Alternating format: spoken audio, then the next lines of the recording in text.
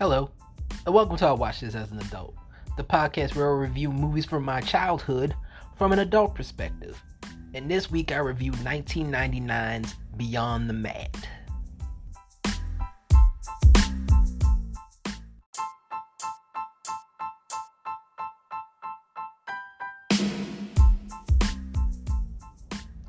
Hey everybody, welcome to the show. Before I get into the show, man, I gotta talk about it. Everybody's talking about it. Man, rest in peace to Chadwick Boseman, dude. Rest in peace to him, man. One of the most shocking fucking deaths I've heard this year. Other than Kobe Bryant's death earlier this year, man. Just like another brother that you thought would be around forever, you know, because like I don't think I talked about Kobe on here, man, but yeah, man, but Chadwick Boseman's fucking death came out of nowhere, just out of the blue. I remember I saw it I guess technically Saturday night. I was on my phone because I was up till about like 2 a.m. Like I think like me and my wife and I were like watching a movie and watching something else, I think, and I was just checking my phone, you know, and it said Black Panther star Chadwick Boseman dies at 43. And I was like, get the fuck out of here. I think it was one of my buddies put it up on his Facebook. That's how I saw it. Yeah, one of my buddies, Matt Riley, shout out to Matt Riley. He put up the article about him dying. I was like, get the fuck out of here, man. This has got to be, I had to look for myself, because you know how they have these death hoax. You know, I was like, get the fuck out of here, man. Chadwick Boseman ain't dead. You know, so I had to check. I went on his Wikipedia, and like Wikipedia caught on like that. You know, like just they wasn't bullshitting around. They said Chadwick Boseman, born 1977, died August 29th, 2020. And I was like, get the fuck out of here, man. I was like, this man can't be dead, man. This has to be a prank. This has to be a joke, but everybody was talking about it. Variety was talking about it. The Hollywood Reporter was talking about it. Fox News was talking about it, and they used the right picture of the right black guy. It wasn't a picture of Lakeith Stansfield, you know. And they said that Chadwick Boseman was dead or some shit like that. They actually used Chadwick Boseman's picture, but yeah, man. So I'm like, all these fucking news outlets are talking about it. I'm like, it's got to be true, you know. And I'm like, just like a whole bunch of things just running through my goddamn head. I'm like, god damn, man. Cause like he seemed like from what I've seen in like interviews and like stories I've heard about him, he seemed like such a nice guy. You know, like he seemed like such a sweet person. You know, I didn't hear like one like grimy thing about Chadwick Boseman, man. Like all I heard was like he's a class act of a dude. He was a nice guy. You know, like he was a funny guy too. Like I've seen him do interviews before, like even like his SNL appearance. You know, like he's a super funny dude. And it was like, damn, man. I was like, it was just like, dude, why do you have to take such a fucking like class act of a man away from us, man? It's just terrible. He's done. Like, let's go into his career now. Like, let's just hop into his career, man. He's done a lot of things, man. First time I ever saw him, I think first time a lot of people have seen him was Jackie Robinson Story. Not my favorite movie. 42, not my favorite movie. I think it's a little ham-fisted, but it's important, you know. Like if you love that movie, you love that movie. Get On Up is the one where I was like, Chadwick Boseman's the dude. I loved Get On Up when he played James Brown. He killed that role. I was like, that dude should have been nominated for an Oscar for that role, because he killed the shit out of that role. You know, like, I loved him in Get On Up. What else did he do? He did Thurgood. He did I just watched a movie that he did like a couple months before he died. 21 Bridges. That movie's damn good. Underrated. Oh, like 21 Bridges. Me and my wife watched 21 Bridges last night. We were just like, dude, this is a damn good movie.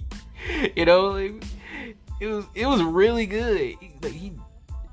Of course, Black Panther. He played Black Panther. So like he did so much. Another movie. Before I just say that, I was like, another movie he's underrated in. He did a movie with Kevin Costner called Draft Day. He's the best part of that goddamn movie.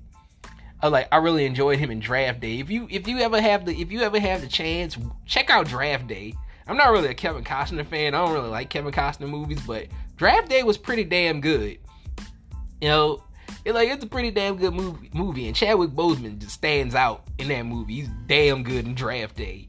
What else? But like I said, like, he did so much in such a little, just like 8-9 year span, 10 year span.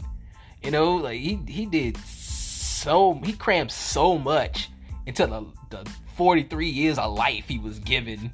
You know, he did so much. And to find out that he died from colon cancer, to find out that he had colon cancer for 4 years, you know, to find out that he was suffering with colon cancer for 4 years is a shock. That's more of a that's the biggest shock. So everybody was saying like, oh my god. So everybody was saying this, like, oh my god. So like, even I was saying this, I was like, dude.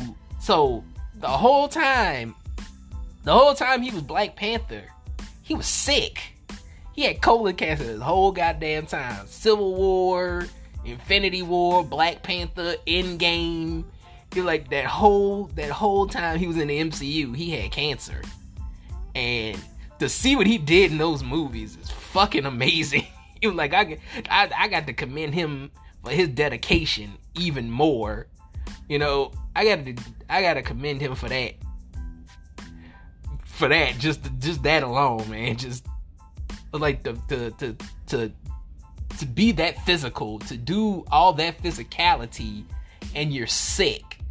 You know, like, that sometimes this man probably don't want to get out of bed. That sometimes this man don't want to move.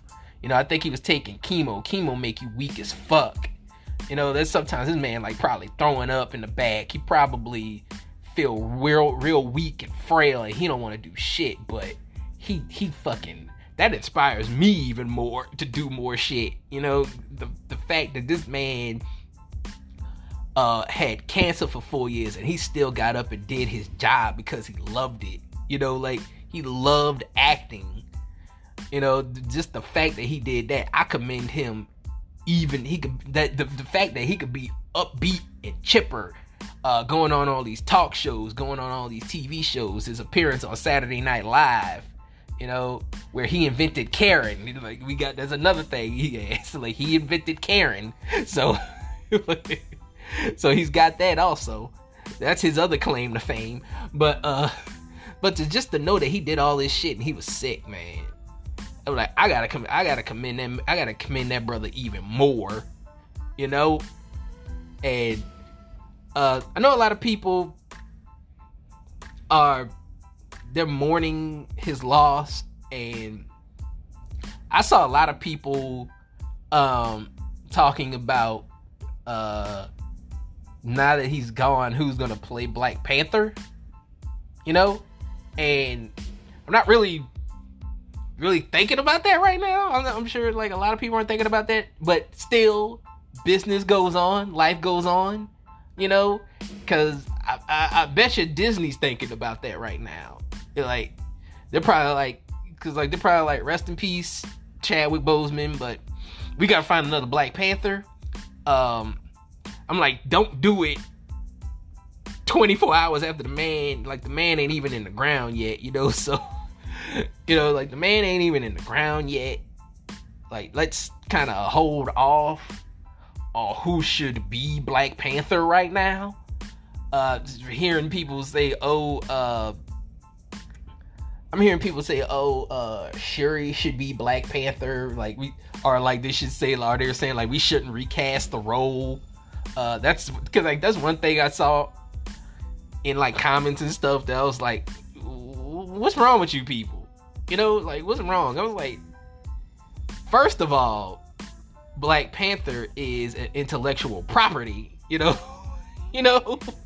Black Panther is an intellectual property, and anybody can be Black Panther. Like, even if Chadwick Boseman didn't pass away, and the MCU was done, they were probably gonna do another Black Panther movie, and they were probably gonna cast somebody else anyway. It's like, you can't be attached to these actors playing these characters. You can't be attached to them because they're gonna get old. They're gonna they're gonna be like, because it looked like, now that we know what happened, I'm not even gonna say that, but now that we know what happened, now we know that he was sick. But I already knew that. I kind of knew that he wasn't. I kind of knew that, like, he's not gonna be playing Black Panther for long. Like, they're gonna have to find another guy. I'm like, I didn't know he was sick, and I didn't know he was gonna die, but I still knew. I was like, he's not gonna play this character for long. They're gonna have to find somebody else to play this character. It's gonna have to be another guy. It was like there's gonna be a whole bunch of other Black Panthers. A whole bunch of other actors playing Black Panther to the end of goddamn time. So it's really stupid and it's really ignorant to say don't recast the character. It's real dumb. That's dumb. To say we shouldn't recast this character. Chadwick Boseman is Black Panther, and a lot of people think that Michael Keaton is Batman. But we had 6 Batman. We had 6 Batmen after him. We got 2 Batmen right now at the same time. We got Ben Affleck and Robert Pattinson playing Batman at the same goddamn time. I was like, these characters move on without the actors. It's kind of dumb to say that there shouldn't be any other Black Panthers after Chadwick Boseman, because even if he was still alive and he got to live a full life, there was going to be other Black Panthers after Chadwick Boseman. And everybody said Shuri should be Black Panther now. I'm not ready to see that right now, because I think even me and my wife were having this discussion, because we were saying how kind of think my wife's a Black woman. Before you even say, she's a Black Afrocentric Black woman. By the way, but even she said, this was part of my rant on my Teenage Mutant Ninja Turtles review, when I was ranting about Black Panther and how I didn't really care for Black Panther that much. She was even she said that she felt like Black women hijacked Black Panther. Is what she said, and we agreed. Because it was really, I didn't really feel like the first Black Panther movie was a Black Panther movie. I felt like it was Dora Milaje the movie. It was I felt like it really focused on the Dora Milaje more than Black Panther. I felt like it focused, I felt like it focused on Killmonger more than Black Panther. I'm even hearing people like that. Michael B. Jordan should come back and play. I was like, he's Killmonger. He's dead. Leave it be. Killmonger doesn't even become the Black Panther in the goddamn comic book. So, so let's dead that.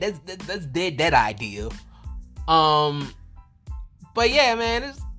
But what I say, I felt like it wasn't a Black Panther movie. I felt like it was a Dora Milaje movie. You know, and the second movie, I really wanted to focus on T'Challa more. You know, I really want that one to focus on him more. And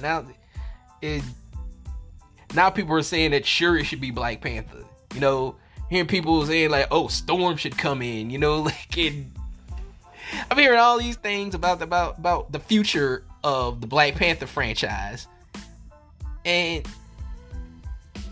I don't want none of that shit. You know, I don't want any of that at all.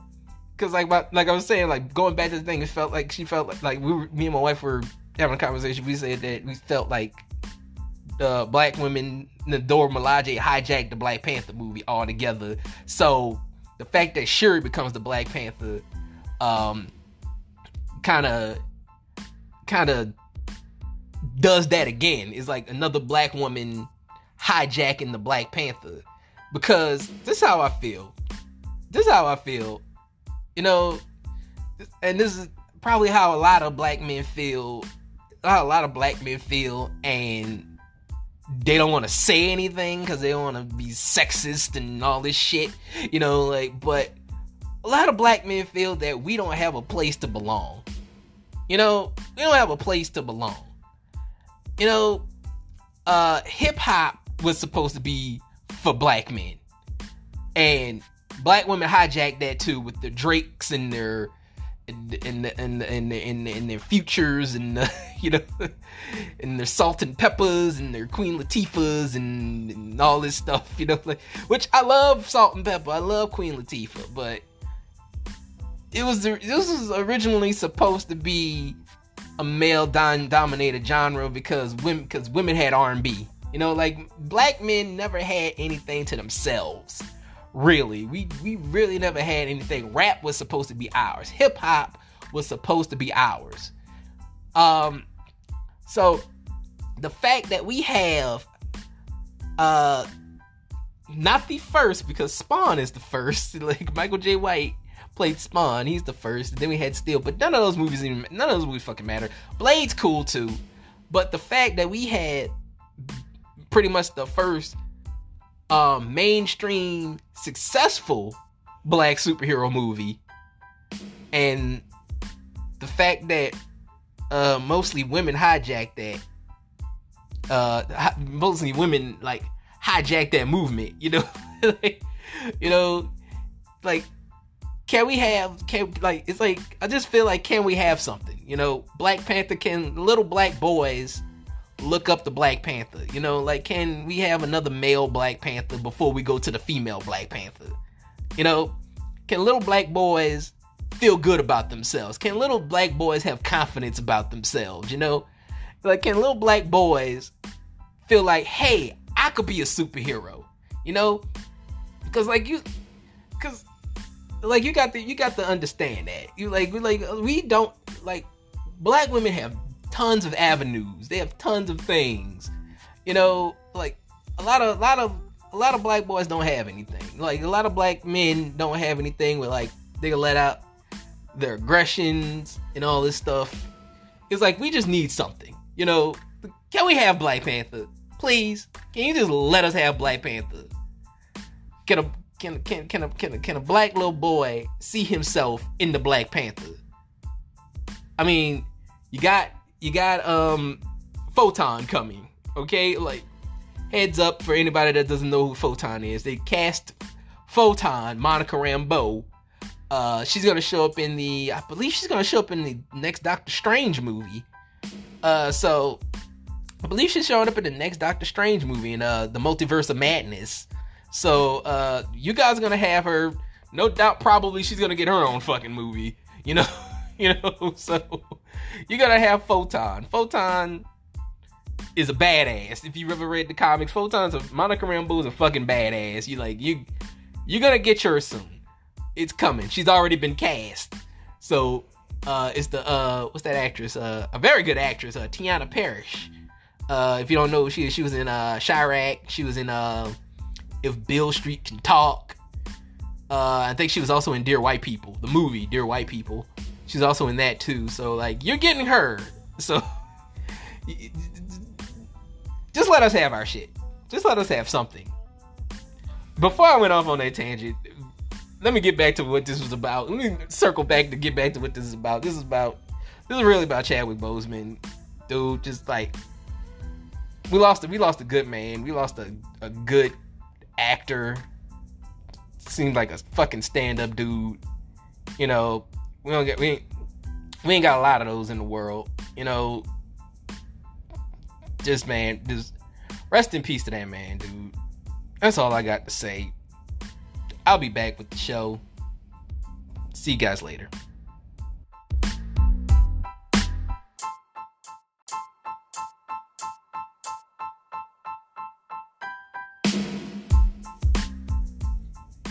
Alright guys, Beyond the Mat, 1999. Let's get into it. From the title, you might guess that this is about a mat sport. Yes, it's not really a sport, it's sports entertainment, but this documentary is about wrestling. And before I go into any more about this documentary, this is close to my heart because I love wrestling. I'm like, that's one thing I want everybody to know. I love wrestling. I've loved wrestling since I was 3 years old. I grew up watching it, watching WWF Superstars, watching what's the other show? There's another show. Watching WWF Main Event. Watching there was a couple of shows. I think Superstars was on Saturday. That was my first taste of wrestling, but I loved that was my favorite show. I loved watching WWF Superstars. So but yeah, man, I've loved wrestling. My first go around, I watched it till I was about 3 years old, till about 9. I want to say till about 9 years old. I think when I was 9 years old is kind of when I started growing out of it for a little bit. It just started looking silly, you know. So I was like, yeah, I don't like this shit no more. And I got back into it when I was about 12. I want to say 12 years old. And that was as what they call the Attitude Era was starting, when wrestling started getting a little bit more crass and rude, and you had D-Generation X running around, and Stone Cold Steve Austin and all these guys like that running around. So that's when I started getting back into it. Up until about, I want to say up until I was about 30. Up until I was about 30 years old, that's when I started getting out of it again. Cause I stuck through it through some lean years, man. Cause I think after 2001 is when it started dying down. Around 2002 is when it started dying down, and I was a consummate fan, up until about that time. Up until I want to say up until about 30 years old is when I started kind of fading out of wrestling. I still check up on it. I still hear people talk about it and shit and stuff like that. This wrestling podcast and all this stuff. But I'm not a super fan like I used to be. I'm not a dude that's I used to buy t-shirts. I used to buy the pay-per-views. I used to fucking have action figures. I used to have when I was a teenager and a kid, I used to have wrestling posters all up on my wall. I used to go to shows.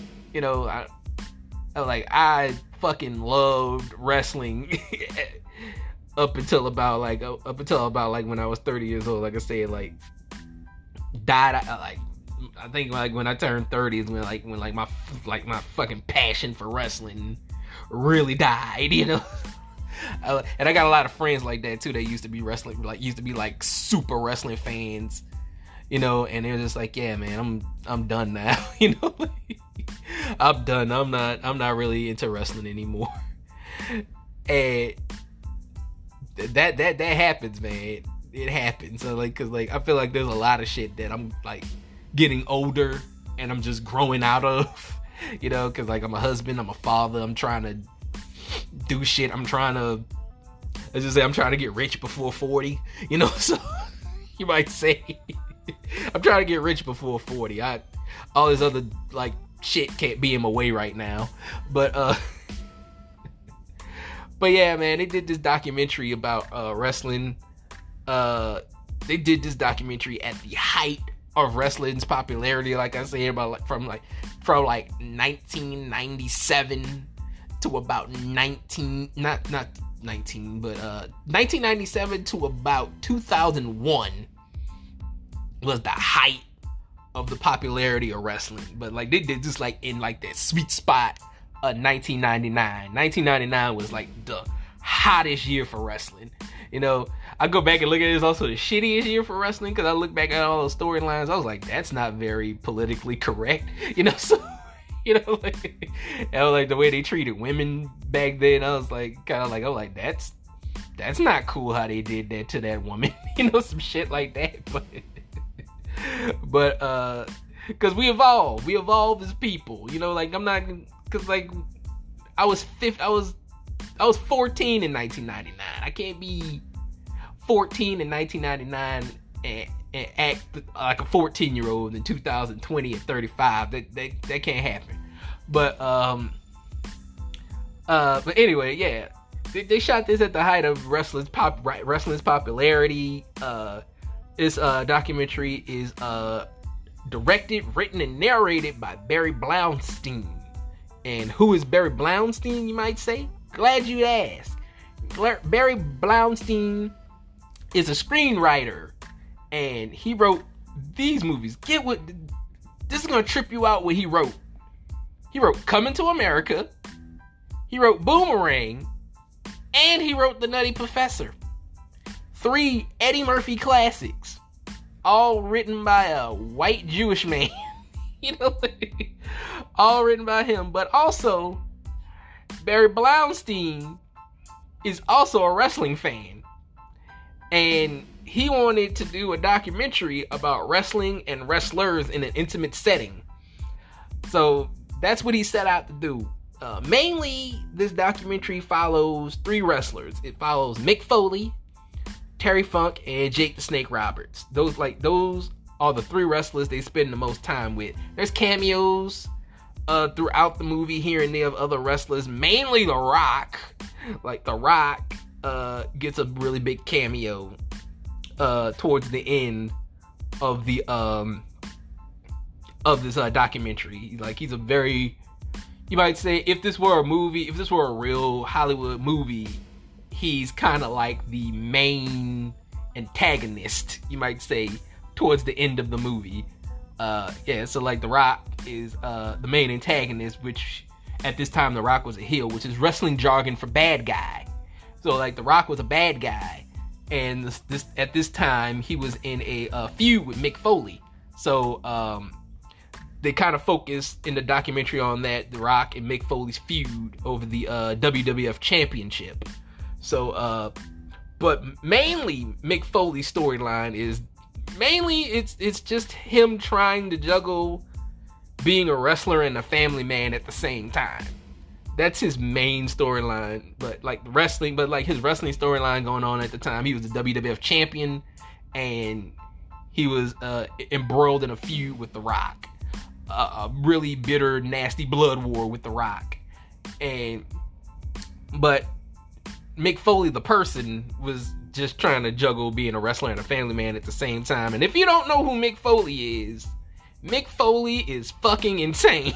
Like, the character Mick Foley, he's played all these characters: Mankind, Cactus Jack, Dude Love. Those are like the 3 personages of Mick Foley. But Mick Foley is a fucking insane bastard. You know, he's crazy. I've seen this dude. The main thing that he's known for in wrestling is The Undertaker throwing this man off the Hell in a Cell. The Hell in a Cell, for anybody listening to this that's not a wrestling fan, the Hell in a Cell is a 20-foot high steel cage, and The Undertaker took this man threw him off a 20-foot cage through a table, and everybody thought he was legit dead. Everybody thought he was legit dead, because like he did that, then he got choke slammed Like, the Undertaker picked him up and slammed him through the cage to the mat. Everybody thought he was dead. Then he had his teeth busted open. He lost 2 front teeth. And he was bleeding all over the place. And I think he had a fractured hip. And then this is the craziest shit about that whole night. This is the same night. He got thrown off the Hell in a Cell, lost 2 teeth, had a fractured hip, and then he did a run-in on the main event. He did a run-in on the main event trying to hit Stone Cold Steve Austin with a steel chair. You know? And then Stone Cold Steve Austin hit him with a steel chair.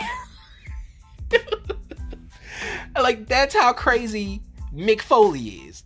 Like, I've seen this dude get thrown off cages. I've seen this dude get thrown through flaming tables. I've seen him get thrown through barbed wire. I've seen him get his ear ripped off. Like, he has one ear. You know? Like, legit, he has one fucking ear. And this dude is fucking insane. He's a madman, but also, if you meet him in person, or if you see like him in person when he's not that character, one of the nicest men you ever want to meet. One of the nicest men you ever want to see or meet. He's a sweetheart of a person, but he's done all this crazy shit. You know, it's crazy, but that's his whole storyline. He's trying to juggle being a wrestler and a family man at the same time. You know, because like his wife really wants him to retire. You know, his wife really wants him to stop wrestling because he's killing himself. You know, like with every bump he takes, he's killing himself. But he's a madman and he can't stop. But that's Mick Foley's storyline.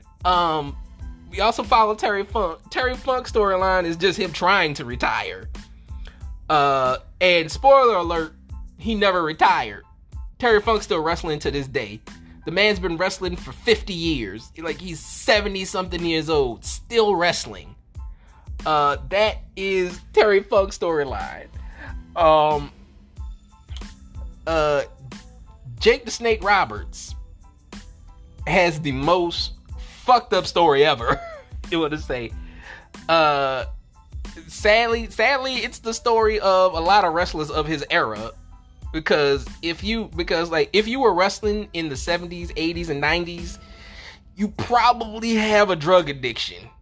You know, you probably pop pills, you probably like did cocaine or some shit like that. It's like that's what that era was. It was like either you're probably getting over the drug addiction, or you never got over the drug addiction because you're fucking dead now.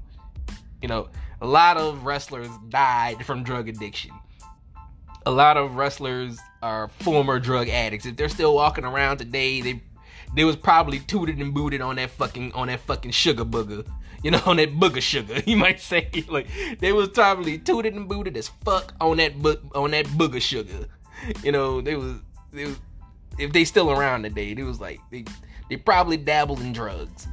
But yeah, man, like a lot of the wrestlers today, they don't do that shit. They're not really drugs kind of went out with that era. Like a lot of the going into the 2000s wrestlers really don't fuck with drugs. That's not their bag. That's not their thing. So like in that instance, wrestling has cleaned up, you know. Because I think, because WWE has the wellness policy, you can't really do drugs. Because like if you do drugs, you get popped with a wellness violation and you get threatened to get fired. So you can't really do drugs in the new era of wrestling. So like they kind of cleaned up wrestling now. So like a lot of guys don't have like drug addictions. There's a couple that slip through the cracks. I'm not gonna lie. There's a couple that slip through the cracks, but for the most part, a lot of these younger guys, a lot of these new guys aren't like tooted and booted on that booger sugar or whatever. You know, so, but Jake's story is just fucking sad, man. And it's sad for me too, because like Jake Roberts was like one of my favorite wrestlers growing up.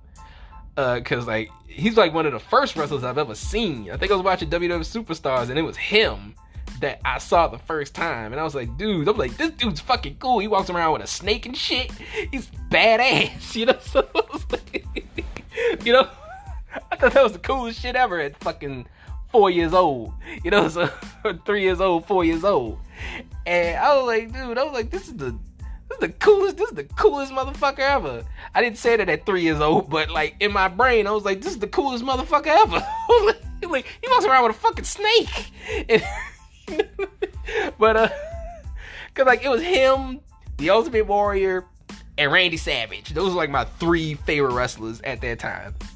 But yeah, man, it's kind of sad looking at fucking Jake in this goddamn documentary, man, cause dude's he's like a fucking drug addict. He's a deadbeat dad. You know, like he's talking about like how many times he cheated on his wife. He talked about having a fucked up childhood. Cause like his dad was also a wrestler, Grizzly Smith. He's talking about his dad actually, I think, like raped his mother, and that's how he was born. You know, so like his mother was like a teenager, and Grizzly Smith was a grown ass man when he did that. So like he's like a underage teenage rape baby, you know, pedophile rape baby or whatever the fuck, you know. So he's that. And then I think like he had a sister that passed away, that got murdered, and all this other shit. And like he's had a rough fucking life. He's had a rough fucking life. And then like they had like a scene where like he goes to meet his daughter, and like he can barely like fucking like talk to her, and you know, like his story is just the fucking saddest. Like it's the saddest. Luckily Jake got clean. Like he's back on his feet. He's good. He's actually on television again. You know, I saw that he's on the wrestling company AEW, which comes on TNT. So like he's back on national television again. So like Jake the Snake Roberts is okay now. He's fine. But yeah, man, those are like mainly the guys you follow. But like the documentaries, there's not much I can say about the documentary. It's like it's just really talking about the height of wrestling. Like they talked to Vince McMahon, they talked to Paul Heyman, who ran ECW. They talked to New Jack, who's probably like the most violent wrestler of all time. Like this dude's literally tried to kill people in the ring. Watch this show on Vice called Dark Side of the Ring. They got New Jack has an episode about that. I encourage you people to watch Dark Side of the Ring, watch the New Jack episode, so you can really see how fucking batshit crazy this motherfucker is. Yeah, like he is. This motherfucker needs to be locked in an insane asylum. He really does. But yeah, but like watch that. But like they follow him for a little bit. They got like a little like thing about him where like he's going to Hollywood. He's trying to be an actor and shit. But that obviously that didn't pan out. Who else do they follow? They follow Coco Beware for a short period, but like that was nothing. Bret the Hitman Hart's in here for like a split second. That was nothing. Steve Austin's in here for a split second. He kind of makes a cameo in here. That's nothing. They follow Chyna, the female wrestler, for a little bit. You know, they just talk about why she's so fucking buff and brolic and shit. You know, so that was pretty much the whole thing about her. Like why is this bitch so buff and brolic? You know, some shit like that. You know, but yeah, man, that's pretty much it. Like I said, like The Rock is like the biggest cameo in the whole thing. But yeah, man, overall, like I still love this documentary, man. This documentary's still fucking cool. It was cool, like to go down memory lane and like see all these people, because a couple of these people ain't here no more. Like Chyna, I think it showed like Axel Rotten. He's not here anymore with us. I'm trying to think of some other people up in here that they showed us no longer with. Like they showed a couple. You know, like a lot of these people aren't wrestling anymore. Oh, there was one scene in here. Before I go, there was one scene in here that I was like, this shit looks staged as fuck. They follow this. This is during the this is part of the Terry Funk storyline. They follow this guy named Dennis Stamp. He's an exterminator, but also a former pro wrestler. And Terry Funk is having a match. He's having a match with Bret the Hitman Hart. And I think they asked Dennis Stamp about the match, if he's going to the show or anything like that. And he said, I'm not booked tonight, you know. Why would I go to the show? Because I'm not booked, you know. And Terry Funk goes to Dennis, and there's a camera on them, right? And he goes to Dennis, and he asks Dennis why he's not coming to the show. And Dennis just puts on this big ass fucking melodrama. He's like, I'm not booked tonight. I'm not going. If I'm not booked tonight, I'm not going. And he's kind of looking at the camera. He's kind of looking at the fucking camera. And I'm like, this is the most staged fucking shit I've ever fucking seen. And then he's like, and then Terry's like, I'll let you be the referee. And I think this nigga was always supposed to be the referee, because he comes he has a referee shirt and shit. I was like, that was some fucking wrestling shit right there. It's staged as fuck. I think even as a kid, even as a teenager, because I saw this when I was about 15, I think. Even as a teenager, when I saw this shit, I was like, damn, this shit corny. I'm like, this shit is so fucking fake. You know? It's so fake. He was like, you can tell it's not real.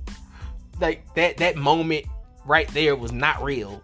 Everything else I believe. That moment right there was staged for drama. You could tell. But yeah, man, that was the only thing that kind of turned me off. But overall, I still like this documentary. I loved it. Like I said, cool going down memory lane, looking at this shit, looking at how big wrestling was at one point. It was cool to see what The Rock became. Because if you would have told me that Dwayne Johnson was going to be the biggest fucking Hollywood movie star in the world, from watching this, I would have said, nah. You know, this dude, nah, not the Rock, no. You know, but yeah, man, just seeing his evolution from this to what he became is mind-boggling to me. It's fucking super cool, but yeah, man, overall, I still like this documentary, man. It's a great fucking documentary. I would watch it again. I gave it a 5 out of 5. Next week, I got 2 movies on my mind. I got 2 movies on my mind. I got The Story of Us. I might stay in that was a 1999 movie. I got this movie, The Story of Us. I think I might do, or I might do, I don't know if I'm gonna do that movie. I might do The Story of Us. Next week's gonna be a surprise, everybody. I'm saying, I'm thinking about doing The Story of Us. The Story of Us is a movie with Michelle Pfeiffer and Bruce Willis. It's a drama. I think I might do that movie. I'm not sure. You'll see next week. Peace, everybody.